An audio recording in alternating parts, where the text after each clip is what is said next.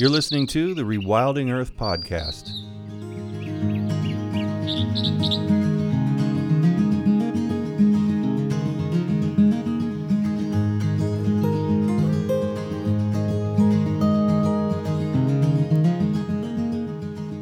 The Rewilding Earth podcast is supported by businesses such as Patagonia, Catula, and Biohabitats, as well as the Whedon Foundation and listeners like you. If you love the work that the Rewilding Institute is doing, please consider donating at rewilding.org. And be sure to sign up for our weekly newsletter while you're there. Tyus Williams is a wildlife ecologist currently working with the University of Nevada, Reno as a field ecologist. He went to school at the University of Georgia, where he studied fisheries and wildlife science. After performing his undergraduate thesis on jaguars in Belize, he's now pursuing graduate school in the interest of carnivore ecology and spatial analysis. It wasn't hard to track Tyus down to ask him to be on the show. He's got a popular Twitter account and is highly visible on science Twitter and hashtags like Blackbirders and STEM. He seemed like the perfect person to talk to earlier this summer about how the environmental justice and equality movement is viewed and felt by Black scientists and naturalists.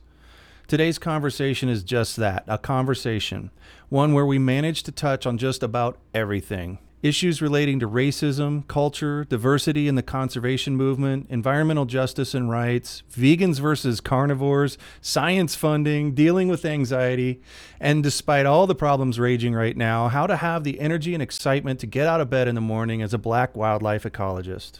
If you could appreciate human diversity to the same degree or significance as we appreciate wildlife and species diversity, we can have that same amount of compassion, that same amount of passion when you're planting a garden, you're generating plants, you're seeing a butterfly just merely blimp by, and you just have that moment of just bliss to yourself, and you think how beautiful this gorgeous planet is. But yet there's the detachment that people have when it comes to the volatile nature that's currently going on in human dimensions. And it's frustrating sometimes. It's like, why don't we have the same amount of compassion, the same amount of empathy for people who are objectively and evidently suffering in this world?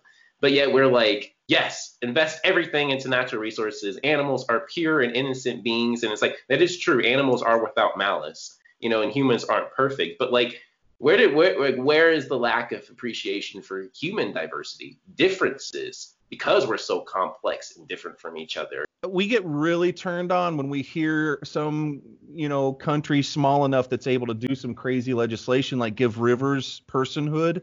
Right. Or similar type things toward nature. And I don't know. I think there's something else in the way of it when it comes to humans. One way or another, the two things that we're talking about are the same thing, and we're going to learn something about making progress in either or both. In what we learn in going through this stuff, maybe I'm trying to find a way to be hopeful. The nature of human dimensions, the domain of humanity is so intricate, and it is such an amalgamation of so many varying personas and personalities and psyches, and just whether it comes down to just even like liberties or just even governmental proceedings makes our reality so much more complex that it is hard to generate the same appreciation that would be almost simplistic and transient in nature to animals and wildlife, because they exist as pure individuals and beings that you can appreciate with such a common ease, because it's either you have that spark and you recognize them for what they are and you love them, or you were never kind of influenced or way or exposed to it and you kind of never really understood it in the first place. And it's not the same way like how it goes down to humans. But I can't help but feel sometimes though too that like, and maybe it's one of those things like you were saying, like, we're probably going to figure something out, but like, people are having these conversations where they're recognizing that like environmental justice or environmental rights is probably also inextricably linked to our appreciation of the natural resources too, and I think like that's one of those things, like kind of like how I'm relating to, that's what makes it such a complex topic. You talk about environmental justice and like I say, why don't we appreciate people the same way that we appreciate species? But then you look at the human side and you're like, well, people aren't even like accepting individuals who look different from them, trying to appreciate those wildlife and those diverse species and like, in its entirety too. So I definitely think there's a component where the human dimensions it overlaps or at least like layers into like the wildlife standard, because like we humans are nature studying itself from within.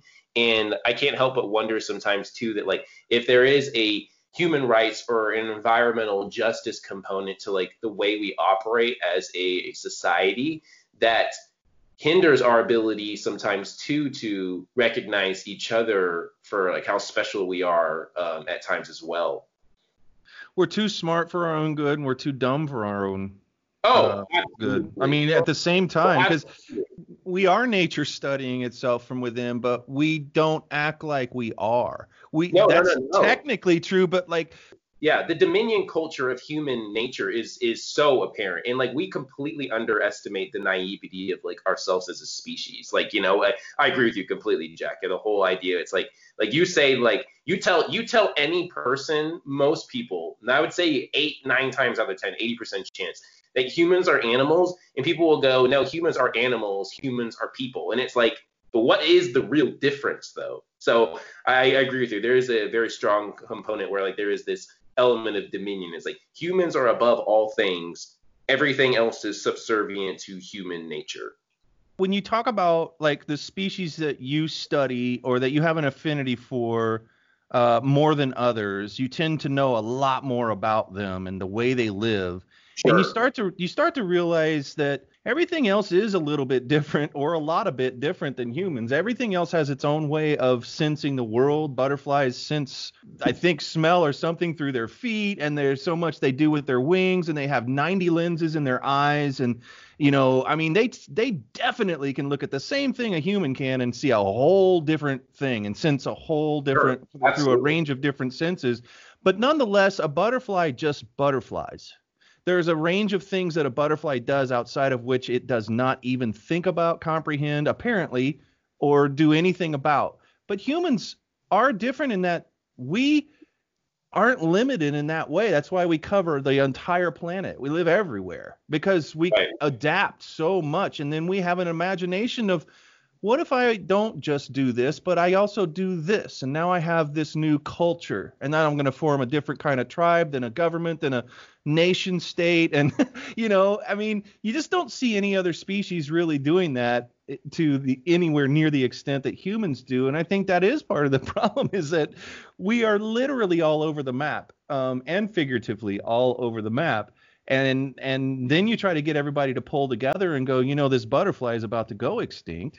And nobody's really, well, we have too much going on. We have all of these other things that we are concerned with because Sure. we do way more than what butterflies do. And how can we be so concerned about one species? And it's just crazy. And then you just get back to the human side and you see where we get it. The way we Yeah. treat each other Sure. kind of Absolutely. mirrors exactly the way that we treat the rest of nature. Absolutely. I was going to say, yeah, that whole that statement that you just made, I think is a great summation of like how people look at the natural world, because it is an extension of how we treat each other as a collective society.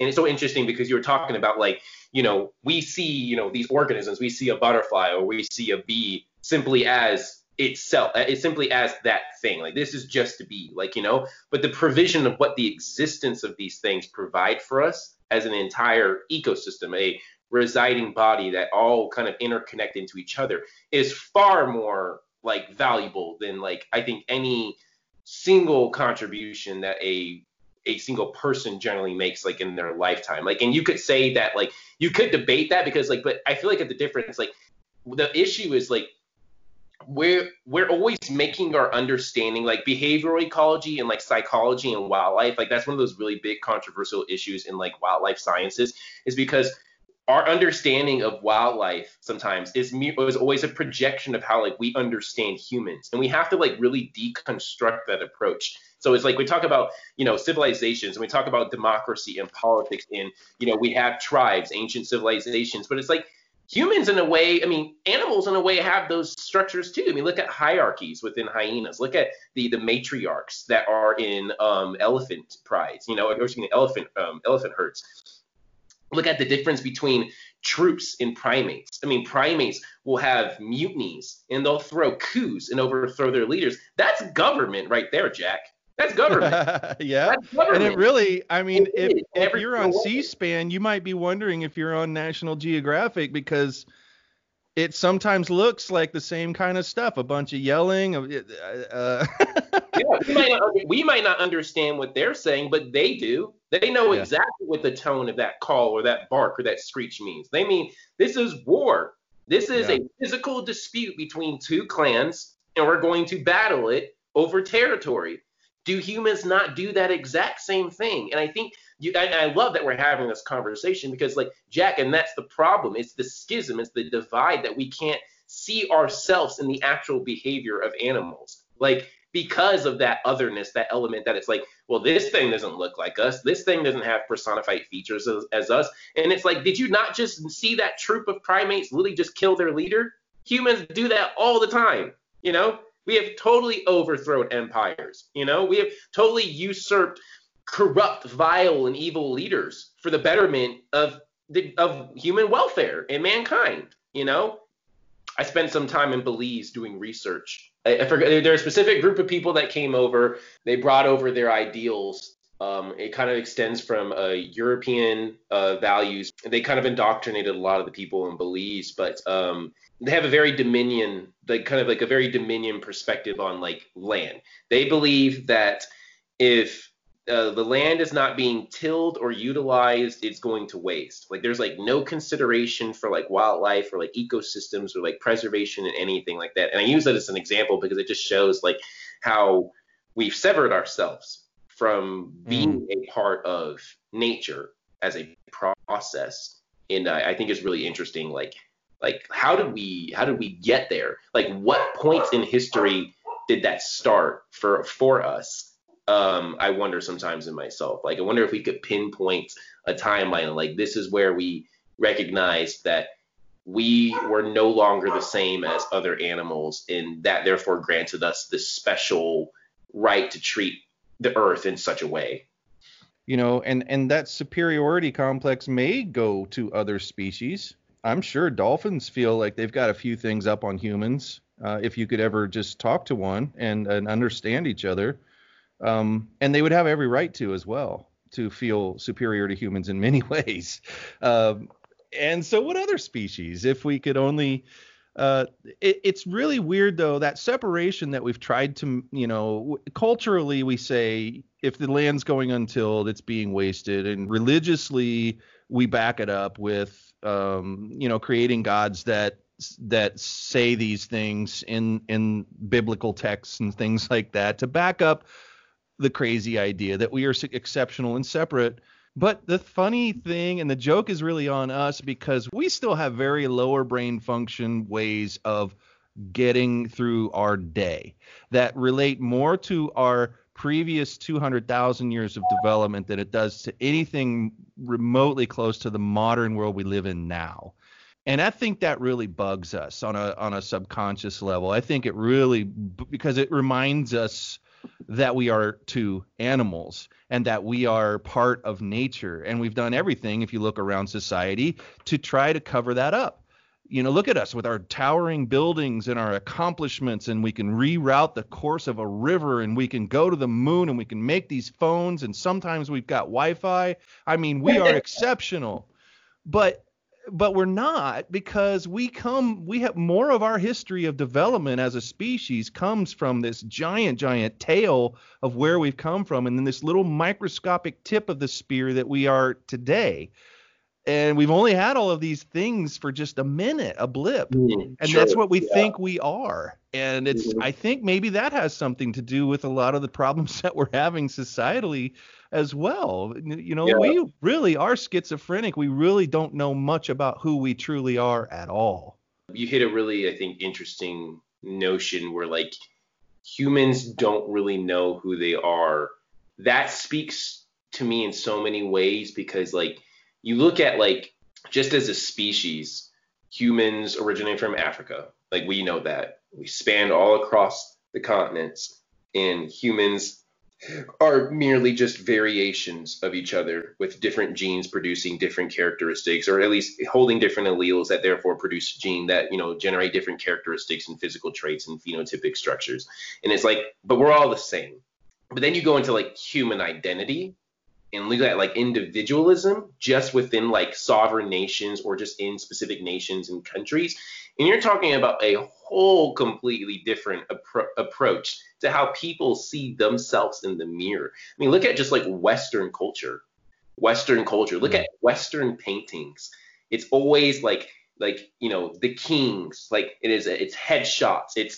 It's a large, grandiose statement of like, I am the center of this focus, and like this is what like the most important thing is. But then you look at like Eastern paintings, you look at like art between like people from Asian countries, you look at art between like people from like those distant lands, and it's large landscapes, this vast oasis in beautiful pastures, and it's just one tiny person like in the center of all of that, and an understanding, a philosophical adherence to the fact that like I am so small, in many ways so insignificant to the vastness and infinity of like this planet, like in just the universe. I am a one person inside of a ginormous planet that spins around and revolves around a sun in the Milky Way galaxy that is 100,000 light years next to like the Andromeda. And it's like some people comprehend that. So I think it's also like, in many ways, you're talking about like, it is this, we've dissolved our understanding of like how we connect with nature in a way, because like you said, like it's how we approach our identity in a way that I think conditions us in many ways too, to understand what our role is, at least as a link, or at least as an extension of like nature in a way. Because it's really interesting, you were talking about like, we're kind of just like the tip on the spear. Like we've only been here for such a short amount of time when you think about the entire history of the planet. I mean, like, we're talking about a planet that's over 4 billion years old. And it's like, it's like you said, it's like a snap of the fingers in the amount of length that we've actually been around. But then you look at everything too, like the contributions that wildlife have even made to get us here too, I feel like is long forgotten. We've forgotten history. We've forgotten that we were, stewards. We forgot that we were shepherds. We forgot that we were, agriculturalists. We used to tend to the land. And it's like, that was a part of human history. That is a part of natural history for the human species. You're listening to the Rewilding Earth podcast. Did you know we also publish insightful and inspirational content from leading rewilding scholars, poets, artists, and organizers from around the world? You can visit rewilding.org and sign up for our weekly digest to receive brilliant, fresh insights on everything rewilding. You'll find over a decade of articles and news from the front lines of wildlands protection and all kinds of restoration efforts. Check us out at rewilding.org, and don't forget to share it with friends. The reason that there's so many nationalities, so many people from so many different places around the world, bringing all of those cultural ideas and everything about whatever they believe about our place, it's either dominion or we're part of it, and it's everything in between. Do you start to get the sense, looking at it that way, why we're having such an incredibly hard time either getting along with ourselves or getting along with nature, whichever you'd like to pick? No, sure. So there's a quote by Tolstoy, and I love one of his quotes. It was one of my favorite quotes that he's ever said. And he says, "Growth requires a tremendous amount of discomfort." And I love that. The human endeavor, the human experience is a ever-present quarrel and struggle that we have internally inside of ourselves. We are constantly having to navigate not only through the chaos of human society and people who are different from us in navigating around these sentient, conscious individuals and making sense of their nature as well. I mean, we have the largest brain to body ratio, and you have two people trying to make sense of themselves and having to come to an agreement on something in society. That is no easy task. And then not to even to mention the fact the chaos that is already inherent to just the natural laws of the universe, chaotic energy. There's just the chaos of the world. There's just so much going on. Things are trying to kill you at all times. You are trying to survive at every second of this world. And then you top that on top, you layer that on top of the fact too, you're talking about America, why we're having so many issues. When you talk about the internal struggle, when you talk about the quarrel of the human experience, and then you layer that on top of the fact too, that like differences in society, a lot of diversity in a area contributes to a lot of issues. And it's not that diversity is a bad thing. It's that people are trying to make sense of things that are different from them. And that's one of the reasons why the American experience, the American social issue at the finest structure is so unique, because you don't really see that in the same ways. You see human suffering. Human rights is a global issue entirely. But then you look at like American issues specifically, and it's really unprecedented at the rate of like what we're experiencing, what we're witnessing. You don't really see it in the same way that you do in a lot of other places. And it's because when you have a lot of diversity, you have a lot of individuals that are different from each other, and you layer that on top of the fact that everybody's trying to navigate their own identity and human experience, the quarrel within that, which is probably very strenuous, leads to a lot of eruption and violence and suppression and oppression and all the things that we're seeing right now in our society, the voting in and the induction of a leader that could completely care less about other citizens that don't look like him.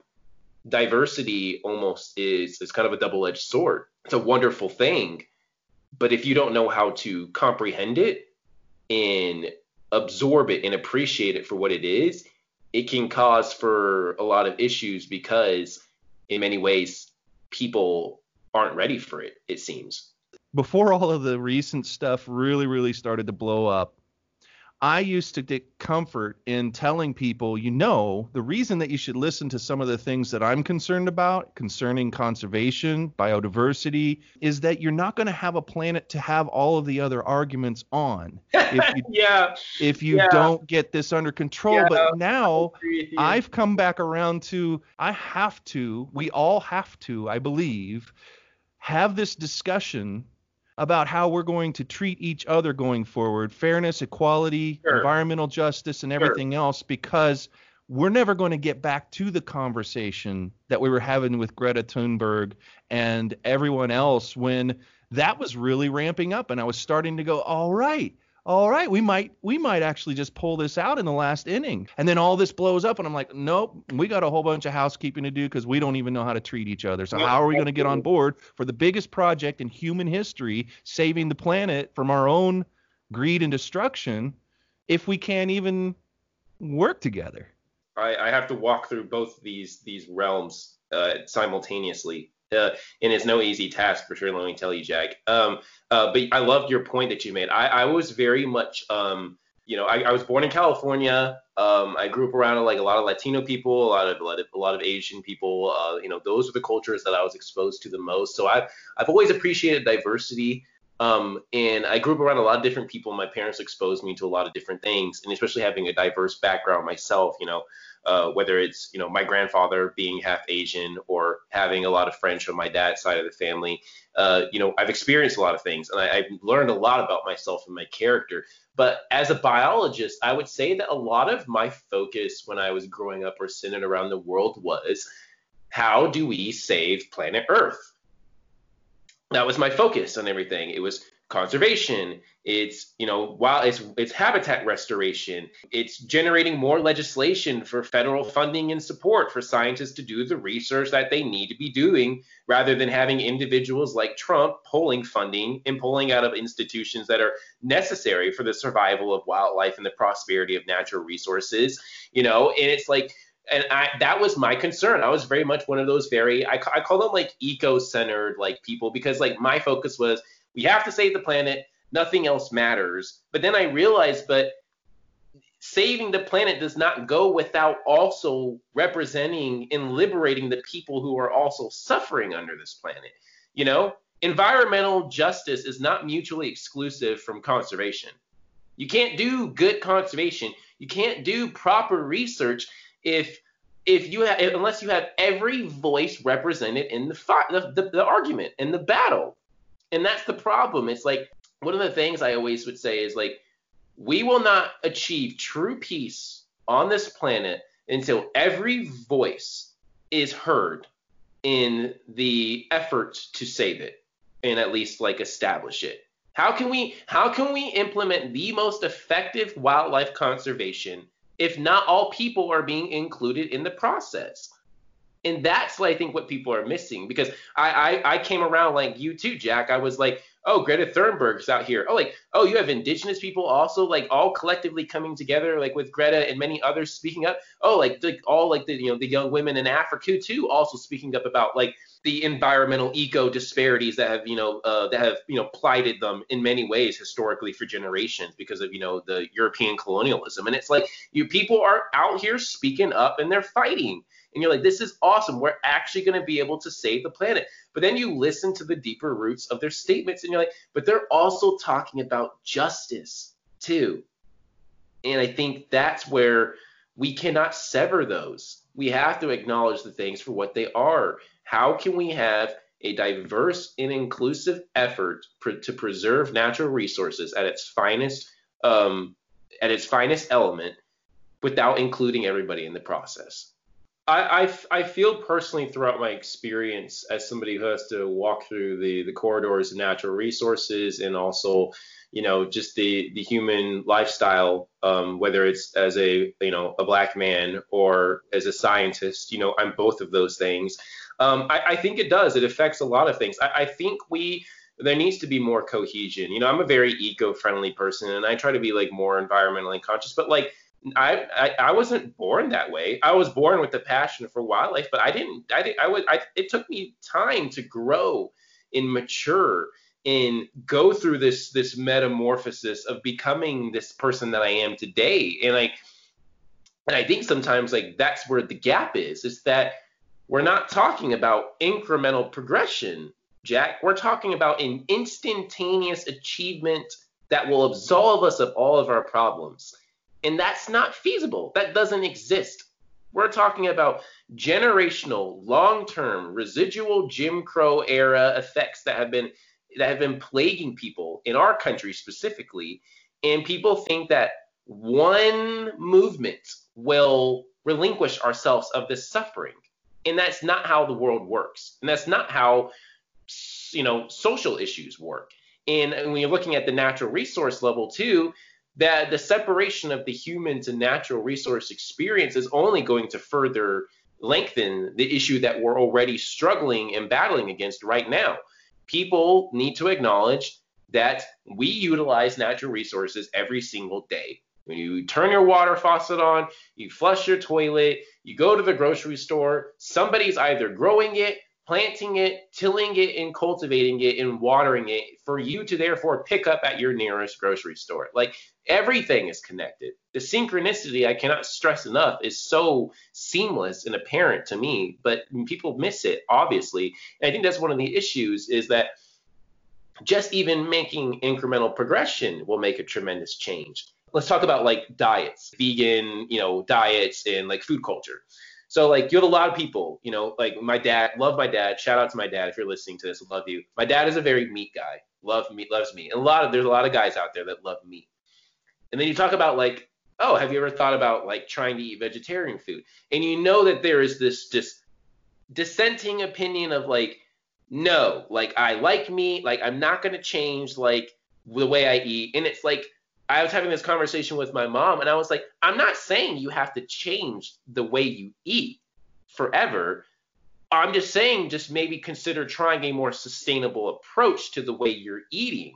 And the way I explained it to her, I was like, even if you cut meat out of your diet one day a week, collectively as a country, do you know the amount of metric tons of carbon that we would reduce as a species? Just in like, the US. And I was explaining that to her and she was just like, the light bulb went off in her head. She was like, I never thought of that. She was like, I always thought that it was this absorption into a culture of like, you are either vegetarian or vegan or not. And if you're not, then you're a shitty person. And I was like, no, I was like, and I disagree with those people. I think that's a very aggressive way to approach things, to force people to assimilate into something that takes time. It takes incremental progression. That's what my dad always taught me growing up as a kid. I think that's brilliant. I think that's a really, really good observation, because if you go on the internet and you go check out a little social media battle with vegans and meat eaters, they're really having an argument about, you want to change my entire life. And then the vegans are like, well, you're affecting all the life on the planet. And where do you go when you start an argument that way in that place? Yeah. Where the hell do you have room to go? Yeah, there is no wavering. There is no like elasticity in an argument like that. Like it's like one of those things, like the vegan versus meat eating culture, like the debate that's going on right now. First off, I'm not even involved in that. I completely just like detach myself. I'm like, I'll talk to people about it, but I don't contribute like my thoughts in those banters when people get into it. But it is essentially parallel to the idea as like the elitism in science communication. You will never get anywhere as a science communicator calling your audience stupid. You have just shut down your ability to reach a large, vast majority and what you do is a living. You know what I'm saying? Like, it's the same thing.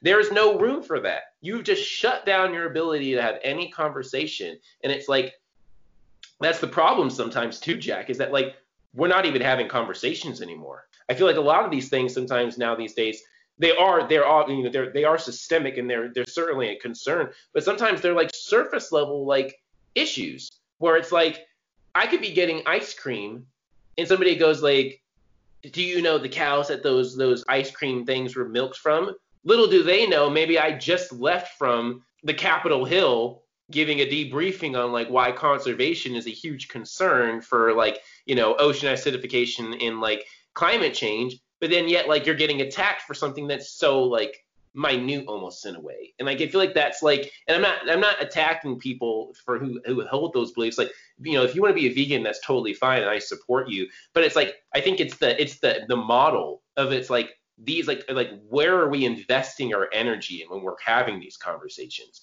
Because that doesn't help anybody. All you're gonna do is like look at that person and get angry, and then you're not gonna want to have a conversation with them when maybe it could actually be potentially fruitful. What do you feel about the time frame? How do you get out of bed in the morning when you are aware of everything that you've just talked about? The dichotomy of incremental versus running out of time. Like having the patience to do what's necessary, because I believe what you said is necessary, while also being up against the clock, feeling like that every day. Like, you don't have to believe like AOC thinks the world is in very, very serious trouble by a certain amount of time, or Greta. I mean, you should believe a lot of that stuff because it's based in science, and people need to really pay attention to scientists again. I hope that day comes sooner than later. But whatever you believe the time frame is, that we're going to be as effective as possible in putting the pieces, the crucial pieces back together, both on the human side, so that then we can collectively tackle spaceship Earth, the only place we know in the universe that has life.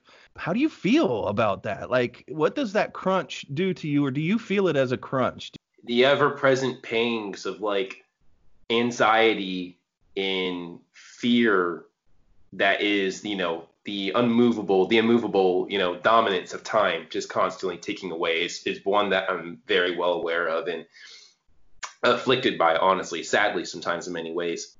Yeah, I feel a lot of things, Jack. It's one where I am concerned. There are days where I was just talking to one of my friends about it. Like, I don't know when's the last time I like actually have cried, just from my frustrations of society. Like, I just haven't. I just don't anymore. Like, I feel like I just deal with these issues the best that I can and try to move forward. But you know what, Jack? What gets me up every day, aside from my love and passion for the national world, it's reaching somebody out there who I know is just like me. It's knowing that everything I do in the center of my being is for the betterment of the planet, wildlife, mankind, and the welfare in pursuits of all human beings on this planet.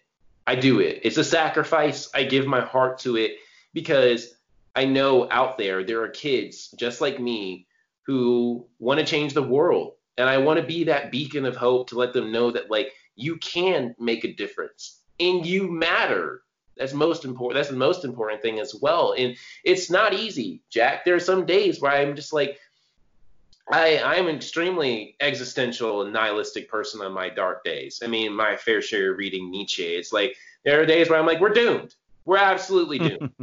I've seen it. I came out of the Sheldon Wildlife Refuge when we were doing research and went on the internet, and I saw that Kanye was running, which I don't know if it might be serious or might just be a fluke bluff propaganda. But I read that and I was like, we're doomed. Like, nobody takes anything seriously. I was like, this is like what I'm coming back into after getting internet connection being gone for a week, And it's like, I'm just riddled with anxiety. But the best thing that I can do, and that what gives me solace and the peace of mind, is that like nature has always been my anchor, even if we fail, even if we go extinct as a species.